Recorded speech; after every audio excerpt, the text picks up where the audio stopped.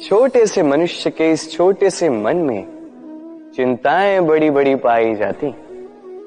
माता पिता की चिंता, संतान की चिंता, पत्नी की चिंता, काम की चिंता, भविष्य की चिंता आदि इत्यादि।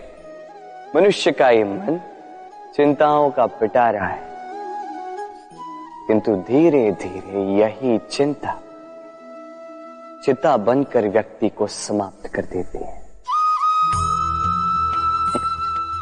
चलिए आपको एक बात स्मरण कराता हूं, बात जो आप पहले से ही जानते हैं। कैसी विचित्र बात है ना। देखिए, आप इस संसार में आने से पूर्व भी ये संसार था, आप इस संसार से जब जाएंगे उसके पश्चात भी संसार रहेगा।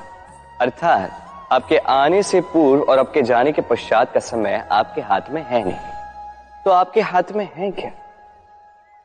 आपके हाथ में है वो समय जिसे आप अभी जी रहे हैं, वो समय जहां आप मुझे सुन रहे हैं, वो समय जहां मैं आपसे बात कर रहा हूं। बस यही आपके हाथ में है। अब इसका आप क्या करेंगे? चिंता करके नष्ट करेंगे? मैं तो यही कहूंगा कि आपको चिंतन करना चाहिए। चिंतन करें कि कैसे इस समय का अधिक से अधिक सदुपयोग किया जा सके, कैसे अधिक से अधिक महान कार्य हम कर सकें, शुभ कर्म कर सकें, कैसे हम सब में आनंद बांट सकें।